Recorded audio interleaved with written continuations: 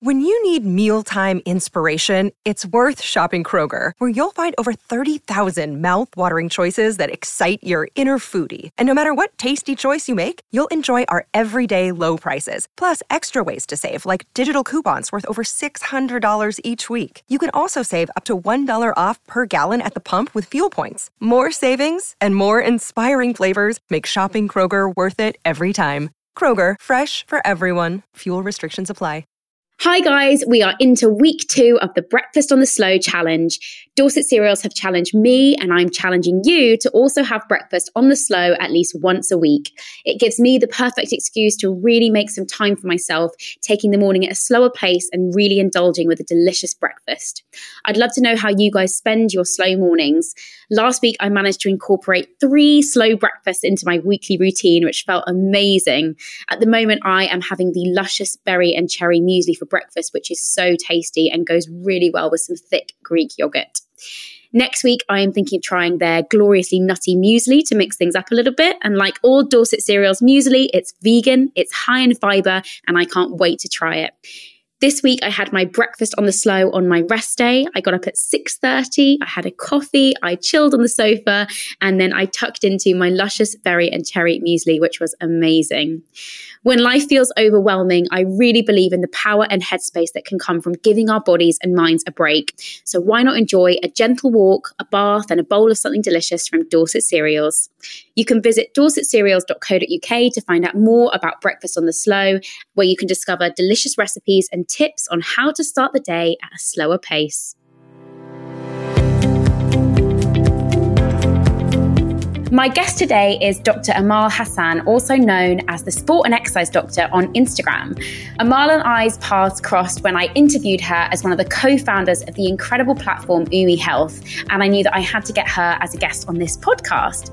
Today, we are going to explore some of the stuff that I believe all of us should know about our bodies when it comes to exercise, health, and general well-being, and why some of this information isn't more mainstream. So I'm very excited to have you here, Amal. How are you doing? Hi, Alice. I'm good, thank you. Thank you so much for having me and for that very positive introduction. I mean, it's so nice to have you. And I think you're one of those people who I really do love your Instagram, and I'm just fascinated by some of the stuff you post, and I love your content. So it's always nice when I have someone like that come on. So obviously you are known as the Sport and Exercise Doctor, but how does one get to that place? I'm guessing you started as a medical doctor and did your degree in medicine, but how did you progress to where you are now in your career? And what sort of led you to where you find yourself today? Yeah, so I did indeed do my medical degree, and I started out as a medical doctor. In fact, I wanted to continue hospital medicine, but I actually burnt out in the NHS 4 years into my training. And I think that's quite common in people who are super conscientious, very sort of attached and wrapped up in their jobs. I really honestly got to a point where, although I had it in my mind that I wanted to continue within hospital medicine in the NHS, and genuinely, if I had looked into a crystal ball and seen my future sort of 6 years ago, I would never have predicted that I would have got to this point. But I was just so tired all the time and stressed and anxious. And I thought, well, I need to take a year out, but I want to do something productive with it.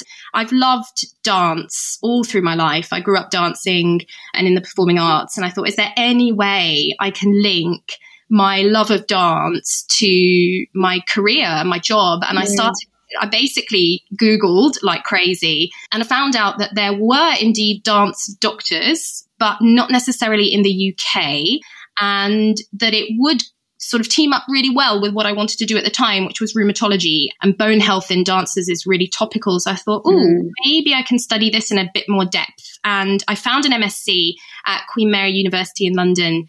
It was a sport and exercise medicine MSc, which didn't necessarily grab me, but they did a dance medicine module as part of the degree. And I thought, okay, well, I'll learn the musculoskeletal medicine that goes with sports medicine. That won't be irrelevant to perhaps rheumatology, but I'd love to focus in on this dance medicine and see if I can sort of make a subspecialist interest out of it career-wise. And genuinely, it was like one of those massive turning points in my life. I was on this conveyor belt and I just jumped off and took a swerve, as they say, And I haven't looked back since. So that year I got into my fitness even more than I ever had been. I started spinning regularly and I went on to teach spin. I built up the courage to interview for one of very few sports medicine training posts in the UK. And I was lucky enough to get it. And since then, my career has basically taken swerve after swerve, largely guided by my experience in life, I have to say. So I've had 2 kids, and being physically active and engaging in the kind of activity that I enjoy became really tricky around pregnancy and after pregnancy. And I just thought, oh my God, this is a huge gap in NHS care and provision of not just women who are really active and into their fitness, but just anybody. Nobody seemed to get the advice. And certainly I didn't get the kind of advice that I think pregnant and postnatal women really need. And so that took me into the women's health space, and it's just been forward since then. So I'm very close to finishing my training now. I'll be a consultant in a couple of months, but this is definitely where I'll be focusing from this point onwards. Amazing. There are so many things that I wanted to pick up on there. I think the first one is definitely the conversation around burnout. And I think that's something that we can definitely look at later in the podcast when we look at under recovering and overtraining.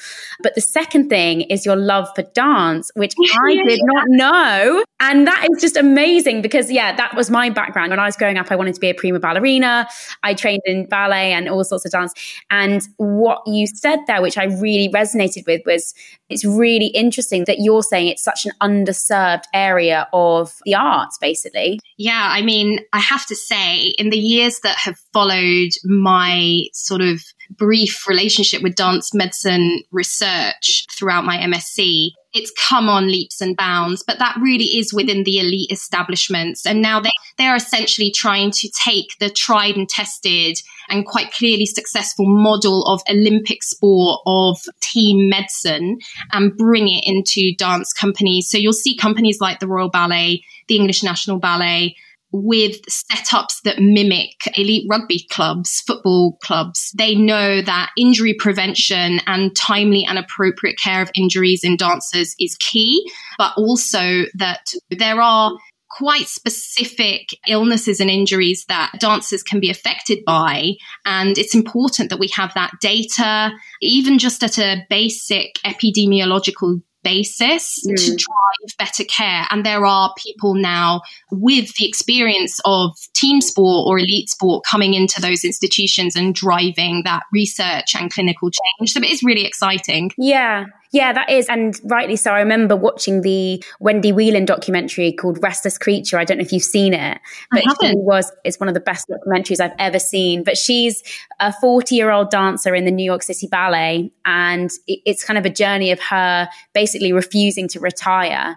And you see the pressures on her body. She has a severe labral tear and she has to go for surgery. And it was the documentary for me that really made me recognize how dancers are athletes and they need to be treated as such rather than it being more of an art, more creative industry. They are athletes on the highest level. So it's really interesting to hear that you're saying we are coming on leaps and bounds. That's really positive to hear. Yeah, like I said, it's within the elite space. So what's dragging behind is the schools and clubs that you and I would have gone to when we were young.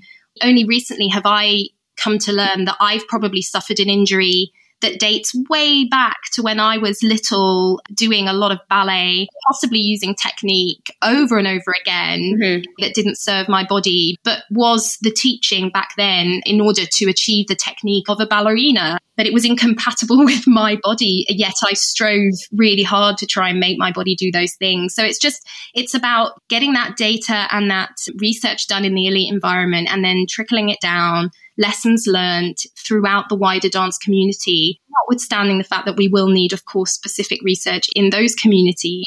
But little by little, it is improving. Yeah. You also mentioned about being a spinning instructor, and I really wanted to get more of an understanding about your relationship to exercise across your lifetime. I know that you've had periods where you have talked about burnout and overtraining, and I'd love to hear about your journey with exercise and where you find yourself now. the answer to this question, I think, will forever change. Even if I were to listen back to this discussion in a few years' time, things have evolved, because that has been the pattern for my entire life. So dance, I think, is one of those things when you get into it, you don't necessarily see it as a sport or as a form of exercise. For me, it was extremely social. It was a method through which I could express myself. I really, really loved the release to music and the feel-good factor that gave me alongside performance. So it really wasn't necessarily about the endorphins and the sweat and the competition all the time. You know, it was a lot more. My best friends were with me in every class, every day of the week.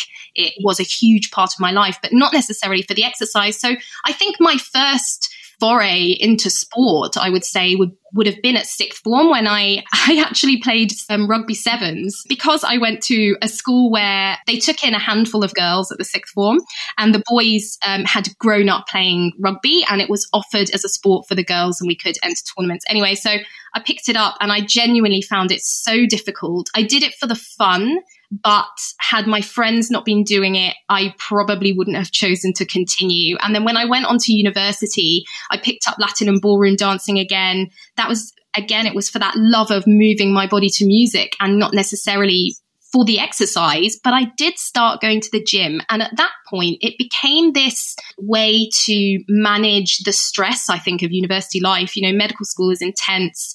You're surrounded by a lot of people your own age. And I was very aware of being slightly different to everybody. You know, I came from a working class background.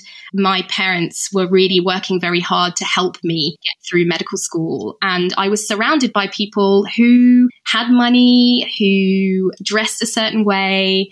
And I think I found it really hard. And I think I used exercise as a way of controlling my life. And I found that suddenly I was losing a bit of weight, and I liked it initially. And then I think things got a little bit out of hand. I don't think I ever became sort of clinically underweight, but I certainly had disordered eating behaviors, and I had an odd relationship with exercise, and I came to rely on it. And I think that's quite a common age for that to happen, sort of 18, 19. So that was really the beginning. I was in and out of the gym at university. I took up running through university again to manage anxiety. And when I graduated and I became a junior doctor, genuinely, I had no time to exercise. So my physical activity was being on my feet 14 hours a day, on call. I had no energy whatsoever to do any exercise at all. In fact, I was shattered. And that was my first experience of physical and mental burnout, which I spoke about. But then the year that I took up spinning was really the year that I learned what power my body was capable of. And I couldn't quite believe it.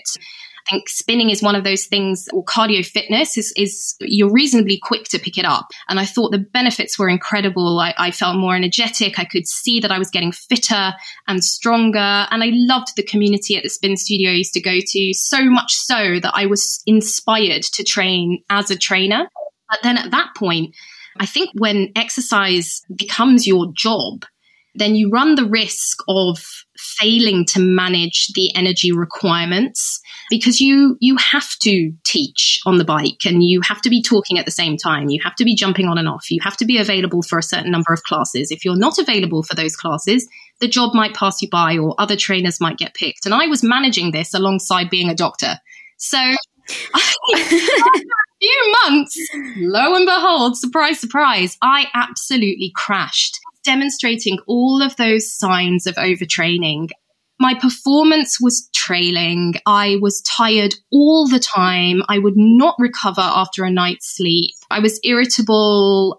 I was essentially putting my work in terms of the sort of spin teaching, being available to go to different classes around London before my social life, before my husband, before everything. And again, that was another sign, looking back, that I was dipping into this unhealthy relationship with activity. And then I fell pregnant. And it was a bit of a relief, to be honest, because I felt so bad that I couldn't exercise at all. I couldn't teach on the bike. I stepped away. And unfortunately, what did happen was that I so lacked energy and I was so lethargic that a lot of the time I was having to spend time in bed. So I went from one extreme to the other. And I suspect, looking back, that is because I absolutely burnt myself out physically and I had no reserves for that really grueling first trimester, which really showed itself in my pregnancy. But had I been in a position where I perhaps had conserved some energy, and it's really easy to look back and think this and speculate, but perhaps I would have been able to cope and it wouldn't have hit me quite so hard. But as it happened, I was bedbound quite a lot of the time. I found being sat up in the tube so challenging to get to work. There'd be times where I would collapse onto the floor and people would be surrounding me and asking me if I was all right, and I'd just have to hop off the tube. It was so extreme. But that pregnancy was the first opportunity in a long time that I'd had to really question my relationship with exercise and what I was getting out of it, and how it was making me feel and impact my ability to live life on all the other levels that I needed to. So since then, things have been sort of an opportunity to learn a lesson. And because sport and exercise medicine is my job, I needed to really understand that at a deeper level. And now I'm so attuned to it. If I see it happening in patients, I think it's very common in people who are frequent exercisers. And it's very tricky to find a balance that works for you, but also there's a fine line between health and then the consequences of pushing too hard and too much. I mean, I resonate so much with what you just said. And I think there's a couple of things that I wanted to touch on. The first being, as a doctor who specializes in this area, I think a lot of people will put you on a pedestal of having everything right and doing everything perfectly because you have the data and you have the knowledge. And I think that what I really hear is we are all on a journey and we are all fallible as humans. And sometimes we get things wrong. And sometimes even with all of the knowledge in the world, you can still do things that maybe aren't the best thing for you. And I think it's really nice to hear you talk about that so honestly, because I think that will really help a lot of people who find themselves in a similar place. The second thing that I wanted to say was it's really hard to find that balance. And I am totally with you when I say that I also had a very disordered relationship with exercise, about 5 or 6 years ago. And you're absolutely right in that most people enter into it with best intentions and you start exercising. You're like, oh, this feels great. I love this. And then it sort of becomes a crutch because you're like, oh, I'm relying on this to make me feel good. So I need to keep it up. And then you do a little bit more and a bit more. And then it's like, I can't go a day without it because I need it to support my mental health. And I feel so good. And it's very easy to go down that slippery slope of then really overdoing it. And then how do you pull back from that? And I think it's really interesting to hear you speak about that in the way that you have, because I think our experiences are ones that I see so many women now go through. And I guess as well, what we really need to start considering is the fact that too much of anything is not good. There's this misconception that more equals better when it comes to exercise, and it's really not the case. And I just think that it would be so interesting to hear you talk about what we notice to be the signs and how you have those difficult conversations about maybe having to pull back a bit. Yeah, I mean, there's so much to talk about. Unfortunately, it's a common experience and also a really difficult one. So if we're linking it into having discussions with patients, it's a really, really difficult one to bring up because we classify these decisions we make about training, about being physically active in a sort of moral dimension. Yeah. Physical activity is pushed as the ultimate good. It's seen to be training and engaging in these, what we believe to be healthy behaviors, is saying something about your moral compass and your values. So it's really hard not to appear to be directly judging someone and someone's belief system when you're trying to bring up the conversation about training load or activity load. By load, I mean the intensity and type of exercise that's done at what frequency and duration. And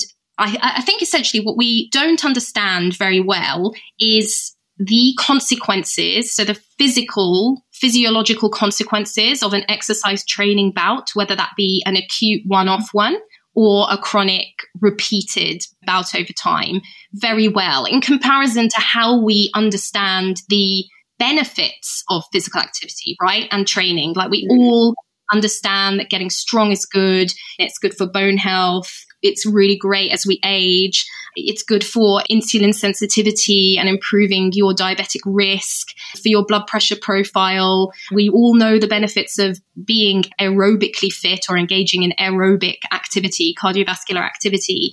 But what we don't understand and what no one tells us is what a certain amount of time spent doing a certain activity at a particular intensity will have on our body. Why we therefore need to respect that recovery window to not just reap the benefits, but remain healthy. So we could say, your performance is going to be reduced or you're not going to get enough gains. And I think a lot of people would take that and just be like, that's fine as long as I can physically continue the next day. I don't mind if my performance is reduced. I don't mind if we're not talking about elite athletes. I don't mind if my performance is reduced. I don't mind if the gains aren't going to be as much as you say they're going to be or that I think they're going to be. I would rather just be able to continue again. And I think that's the more challenging conversation to have with someone who is an elite athlete or who occupationally needs to achieve certain performance values. Then that's maybe an easier conversation to have, because for them, the number one outcome is that performance is maintained or improved. And that's an easy conversation to have. We'll be back after this.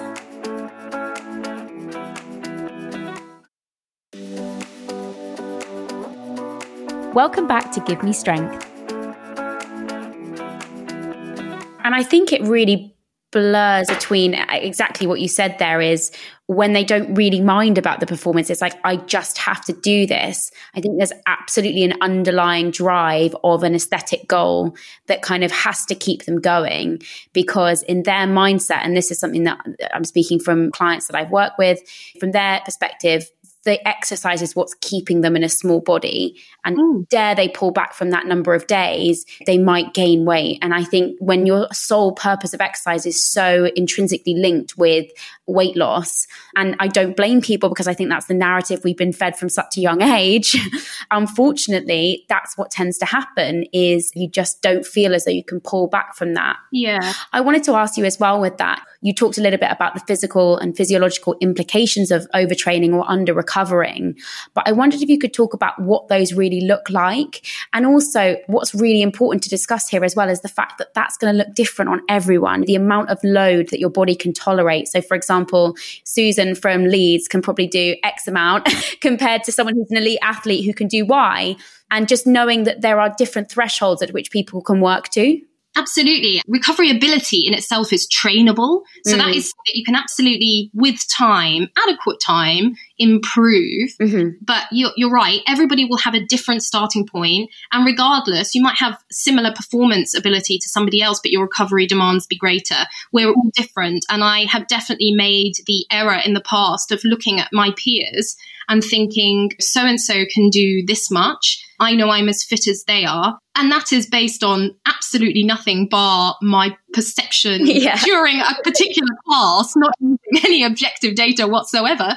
I should be able to recover at similar speed and do a similar thing within the next week. And that is just not true. We are absolutely all different. So, I mean, as an example, when you've engaged in an acute bout of exercise, because it was a very intense activity and certain physiological processes either occur as a result or as part of recovery need to occur to allow the adaptation process. And I think one that always sticks out in my mind is the change in immunological function, particularly of the blood and the availability of white blood cells, for example. And we know that in long distance runners, after a long period of running at a, let's call it a submaximal intensity, so they're still using oxygen throughout and burning glycogen and fat, their ability to combat an infection in that first hour after activity is significantly reduced. And that this process takes around 24 hours to recover after that long distance run. So that's just something that has been tested. It's proven. We know that immunological function is reduced in that initial window after prolonged aerobic activity. So if you were to then retrain and retest that system very soon after, say less than 24 hours or even 12 hours, then you're already working on a lowered immunological reserve. Yet we know that after that stimulus of aerobic activity, immunological function will reduce even further. So this pattern that we see with overtraining includes symptoms of frequent infections, particularly viral infections, and just not being able to shift these quite low grade viral sniffles, coughs, etc. So that's a good sign that somebody is overtraining. And there are papers published about how you can improve through nutrition your immunological function directly after an exercise bout like that. But genuinely, I think rest and just allowing the function to return back to normal, it is the best thing in that situation. Yeah. What would be good to hear from you is what you really classify as rest and what's valuable rest for people and how they can really try and incorporate that into their training. Also the readiness to train that you talk about, which I think is something that all of us can start to apply to ourselves, and something that I definitely do when I'm training now, like really checking in with those questions with myself and asking myself that before I start a session has been so helpful. So explaining a little bit about what you mean with that. Rest occurs on a spectrum, as does activity, and fundamental to all recovery processes will be sleep. So if you have had a particularly intense session, then getting a decent amount of sleep, and that will be different for everybody, but for me, that looks like something like 8 to 9 hours. For other people, it might be 7. For others, it might be 10. Getting that period of sleep where all the rebuilding occurs via hormonal processes within our bodily systems, particularly muscle, is vital. So that's number one. I mean, generally, your body will tell you what you feel like doing at any given time. And that's why the readiness to train is so key. But we tend to do those measurements of a morning, and to do it at a time that is consistent and meaningful in your training week, I think is useful. And not everybody has to do this, but it's certainly something that elite sporting institutions will do, because they want to ensure that any load they put on their athletes is appropriate to how they're feeling, to avoid injury and illness in the days that follow. So I really love using it, but the way I have done it for myself has changed so much, even in the last year. I did it a lot sort of this time last year because I was feeling particularly unwell, and we haven't spoken about it, but I had a diagnosis of early menopause last year. So I was really trying to work out why I was so tired, and I was using it on a daily basis.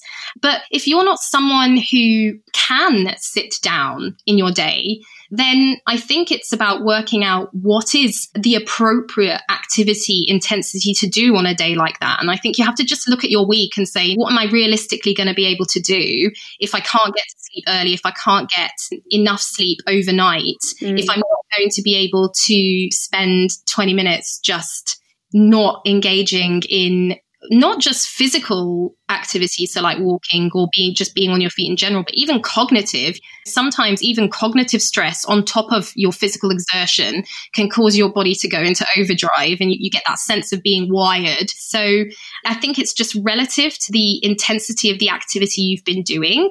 And if it's been intense and long and arduous, don't feel bad about having a lie down. Absolutely fine. But just have a look through your week if you're somebody who does plan what you do, and try and map how much sleep you're going to need, roughly what percentage of the time you're going to be on your feet or sat down, and therefore tailor your training around that, unless you are somebody who has very specific goals. Often people don't, but they don't tend to factor in their days and the existing demand of their daily life on top of the exercise that they want to do. Yeah, I think that's, really, really good points. I think for me, definitely one of the things that I've learned is I prioritize sleep like it were gold dust, literally. That for me, if my sleep is good, everything else in my life is a million times better. And as soon as I started to respect the fact that for my body, I need to be in bed by 9:30. That's just the way I am. I wake up early naturally because I'm a morning person. And so I have to be in bed early to get that sleep quality and that deep REM sleep. And if I do that, great. I feel amazing. If I don't, I'm a little bit all over the place. That's when I have to pull it back and not train maybe as hard. So it is always in flux. And again, like you said, it's always on a spectrum as well in terms of learning to push and pull. And I tell a lot of my clients that there are times when we can really push ourselves and we feel great. We've got loads of energy. We're probably less stressed. Maybe we haven't got a lot going on. And there are also times when you need to respect the fact that things might take priority over exercise, and it's okay to pull back. And knowing when to do that is actually, it's hard, but it's a really, really good thing to learn how to do. Absolutely. And just to know that it's okay, because just going back to that point about being active as being this number one value in life, just as you've said there, in busy or stressful times, there will be other things that keep you more healthy than just being as active as you can on top of all of that stress. And I think that's something that life has taught me the hard way, and I'm still trying to get my head around. I think we just need to send realistic and balanced messages. People's lives are absolutely, as you say, always in a state of flux. And as a result, you have to adapt the stress that you put on your body as best as you can. And exercise is one of those. Yes, there are a million benefits, and there are a million benefits in the short term to an exercise bout. But does that need to be as intense as you want it to be? Not always. It could be low intensity and you still get some of those great benefits. I want to quote that, and I want to have it on my wall or something, that sometimes exercise isn't the healthiest thing for you. Yeah, I love that. Now, you spoke earlier, I'm going to change and pivot the subject now to training during pregnancy. Obviously, you are a co-founder of the amazing platform Umi Health. Can you talk about what Umi Health is, what you guys do, and really why you felt that there was a kind of gap in the market that needed filling? Yeah, so I'm going to talk as one of the original founders, but I'm no longer one of the core team. So I need to hand over the credit to Helen and Elizabeth here. But together in 2019, we co-founded Umi Health as this pelvic health online platform to fill a huge gap in women's health knowledge about pelvic health, but how that relates to being active throughout your lifetime. And from a personal point of view, part of the shock that I had with respect to the setup of the NHS to address these issues when I was initially postnatal, very much related to how I got involved with it. And essentially, without going into too much detail, I had an emergency forceps delivery with my first child, and that left me with some pelvic floor dysfunction that I needed to navigate, but I didn't know what it was. So I didn't know how to tell my doctor. And bear in mind, I am a musculoskeletal medicine doctor, and I did not have the symptoms that I was having. So I didn't know what it was. I didn't know how to articulate it to my doctor. And my doctor didn't bring it up at my 6-week check. And I kind of was just left to manage this awful pain that I was having on my own and via Dr. Google. And eventually I found out what it was. But I just thought, God, this had a massive impact on me. This for the number of women who suffer not just during pregnancy and postnatal, but even prenatally with pelvic floor dysfunction. So that encompasses things like incontinence and prolapse was astonishing to me. And I met some really engaged, enthusiastic women with similar experiences. And it sort of drove a period of, I guess you'd call it activism. And we went to the House of Lords and spoke to Baroness Cumberledge, who had put out one of her reports on women's health and obstetric care in the NHS. And we got to have all these wonderful meetings, and it just fueled our ideas. And in the end, we just thought, well, we ought to fill this gap ourselves because it's not going to be happening quickly enough in the NHS. And I should say that pelvic health physiotherapists do exist in the NHS, but it wasn't as well funded as it currently is in terms of addressing postnatal issues back then. So we wanted to make the information as accessible as possible to as many women as possible, and created these online courses. So one free, which is Essentials, which covers all the basics of pelvic health that you would need to know. And then going into a bit more detail, some other courses specifically directed at the pregnancy and postnatal periods for as low a fee as we could manage. But we were effectively a startup. It's still a very young business, and they're doing some wonderful stuff, bringing out ebooks and other courses in the near future. So it's really been amazing. And we've had fantastic feedback from people, but it's definitely a topic that has snowballed on social media in the last few years. But it just needs to become normal for girls and women to know this stuff. Yeah, I shadowed Helen, who's another of your co-founders, in her clinic. And it was one of those eye-opening experiences where I had such little knowledge of that area. I knew nothing, basically. I couldn't even tell you where the pelvic floor was before I went to go and see Helen. So as a personal trainer, I felt so just baffled by the fact that this wasn't more mainstream in personal training qualifications or CPD for trainers, because 50% of our clients are female, if not more than that a lot of the time. Yeah. And if you're having someone who's coming back to training post-pregnancy, which a lot of people do, that's one of the crucial times when people get a personal trainer, how are we not knowing how to cater to basic pelvic health criteria and knowing what to say if your client says they leak during training, or, all of these really basic levels of care that I think we should have. And I was just so shocked that there was such a lack of knowledge on my part, but also that Helen was seeing women in clinic who were saying, the same thing, that unfortunately they had to go privately to get the care that they needed. I think it would be really interesting to hear from you also about kind of just how that transitions throughout a woman's life. So pelvic health is something that we should all be mindful of throughout our lives. And I guess if you exercise to a high level, it's probably something you're more aware of. But I guess it's something that not only changes through pregnancy, but also menopause too. And you mentioned earlier that you were diagnosed last year with having early menopause. I wondered if you could share a little bit about that, if you feel comfortable, and just talking about your experiences with that.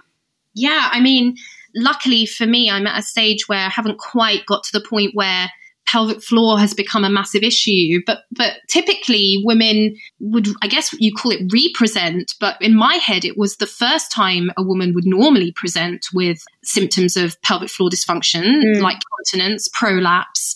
Even hemorrhoids is a sign of pelvic floor dysfunction. But the lack of estrogen will affect connective tissues as a whole, and it will contribute to the lack of tonicity in the pelvic floor and a decrease in function and strength as a result. And so that's typically why at that stage in a woman's life, she might experience or visit her doctor with symptoms of worsening or symptomatic prolapse or incontinence or bladder dysfunction on a spectrum. It can have other symptoms way beyond those that are typically told or explained to us. So in my head, a menopausal woman was sort of sweating all the time, anxious, and maybe a bit forgetful, and somebody with prolapse. So that was in my head. And in the last year, I have come to learn that it is incredibly complex, as is anything with women's health, isn't it? You make things super complicated, and it's not the same for everybody. But for me, fatigue has been a big issue and an inability to consistently train. And as we know, being strong, training in strength, and having a bit of impact exposure to the pelvic floor, so even through things like running, skipping, etc., jumping, is good for pelvic floor function. And in the time that I haven't been able to do those things because of symptoms of the perimenopause, I think I have experienced some worsening pelvic floor dysfunction, but it's hard to tell whether it's because of that, lack of exposure to exercise or directly because of the change in hormonal function. I think it's early doors for me, further down the line, when you are lacking that level of estrogen to maintain connective tissue strength and structure, then absolutely it will have an effect. And when it comes to exercise selection, obviously you've talked about feeling incredible amounts of fatigue, which I appreciate must be so challenging as someone who likes exercise, that you aren't able to have to do that must just be so hard. But for women that do have enough energy and do want to do some form of exercise, obviously we know that strength training is hugely beneficial as women go through that stage of their lives. Can you talk about what we know in terms of the research supporting some form of resistance training, particularly as women enter, perimenopause and menopause?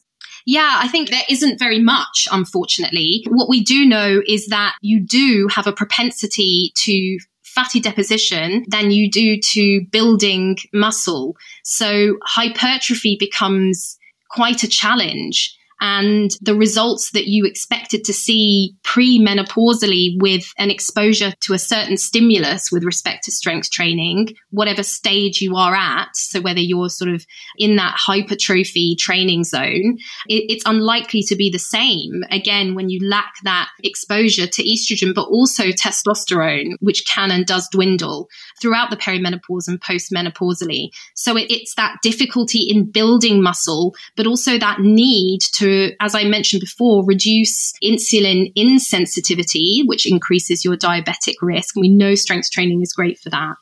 Improve bone health. So the traction of contracting muscle on tendon onto bone is a great stimulus for bone turnover, as is impact, but it needs to be weighed up again with that energy availability. And that's why it's really important that you're not suddenly increasing your training load postmenopausally. You need to build it up slowly and ensure that your energy availability, so your nutrition, is as good as it needs to be to prevent any issues or consequences associated with low bone mineral density. So there's a bit of a balance to get right. But yeah, strength training is great for the cardiovascular profile, the metabolic profile, for bone health, but it just might be harder than it was before. Yeah. And I think like what I love is when I see they've never really done much exercise and they start training with me, age 50 to 60, and the benefit to them having done nothing to then strength training at that later age is amazing. And I think this podcast centers around strength, and we've discussed all sorts of strength in today's podcast, but I think strength through life is one of those things that I am really trying to get people to understand, that it's not just about engaging with exercise, whatever that may be, whether that's resistance training or whatever it is in the short term. It is about this idea of training for life, that exercise supports us structurally, physically, emotionally. But again, going back to what you said about it being this moral thing, at the same time, not having this kind of halo effect of more being better, and the more exercise you do, the better you are as a human being. It's trying to find that really sweet spot place that's kind of between those two things, basically. Yeah, and it's hard, and we're not gonna be able to find an answer for everyone. And that's why it's so great to have these discussions in clinic with someone. And something you just got me thinking about is I have recently been not panicking, but thinking, oh God, I've really got to do something about my strength now that I've come upon this time of my life at an unexpectedly early point. And I sit in clinic constantly seeing musculoskeletal injuries, not just acute ones, but ones that come on over a period of time that might be associated with some biomechanical issues relating to strength deficits. So I am reminded on a daily basis that strength is not always the most important feature of preventing an injury, but it's a really common feature. And you run the risk of spending more time away from the activities and the things you love if you do develop sort of these issues with ill health and injury. And we just want people to be able to stay as active as they can for as long as they can, and that's the same whether it's avoiding overtraining, burnout, or not having the strength to meet the demands of life as you get older, where suddenly maintaining muscle mass, maintaining bone strength, and maintaining good cardiovascular and metabolic health become a challenge by nature of our physiology. Yeah, completely. Now, I want to pivot to a slightly more fun question, but it's really around just sort of how you feel about the fitness industry, and just some fun questions to end on, because we've been very serious today and I love it. I love talking about this sort of stuff. But my first one is, what is your biggest pet peeve when it comes to a myth in the fitness industry or with exercise? What's your most hated myth? Unfortunately, it is about going hard and giving it all you've got. I just think you don't have to. You shouldn't feel bad for not giving it all you've got, because you will get a lot out of something, even if you don't give it all you've got. The fact that you even try or that you're showing up is absolutely brilliant. And if you even maintain consistency, then that is absolutely fantastic. And so many people can't and don't in this country. And the fact that you do, even if you're not giving it all you've got, is absolutely fine. I love that. My second one is, if you could wave a magic wand and ban one thing from the fitness industry, what would it be? Oh, that's really hard. Weirdly, I want to say Theraguns. I just think sometimes we can be sold something without really realizing what it's good for when we should use it. And I just feel like the Theragun might be one of those things. I hope I haven't opened myself up to that. I know what you mean, though. If something claims it's too good to be true, it often is. And I would say with that, it's absolutely about the application of it rather than the thing itself. And I'm with you. Final question. What is one thing we can all do today for free to better support our health and well-being? Okay, let's go on message. Take a rest. Get a really good night's sleep. Love it. Love it. Oh, Amal, thank you so much. You have been amazing. We covered a lot there. And I just think it's really good to hear someone like yourself talking so honestly about their experiences with exercise, having a really honest account of when you might not get it right and also when you do. And I'm just so grateful for your time today. Thank you so much. Thanks for having me. Thank you so much for listening. I really hope you enjoyed that episode. I have a little request for you all, if it's not too much to ask. It really, really helps if you rate, review, and subscribe to the podcast, as it means that others can find it and hopefully gain from it too. We have a new episode dropping every week, so stay tuned and thanks for listening.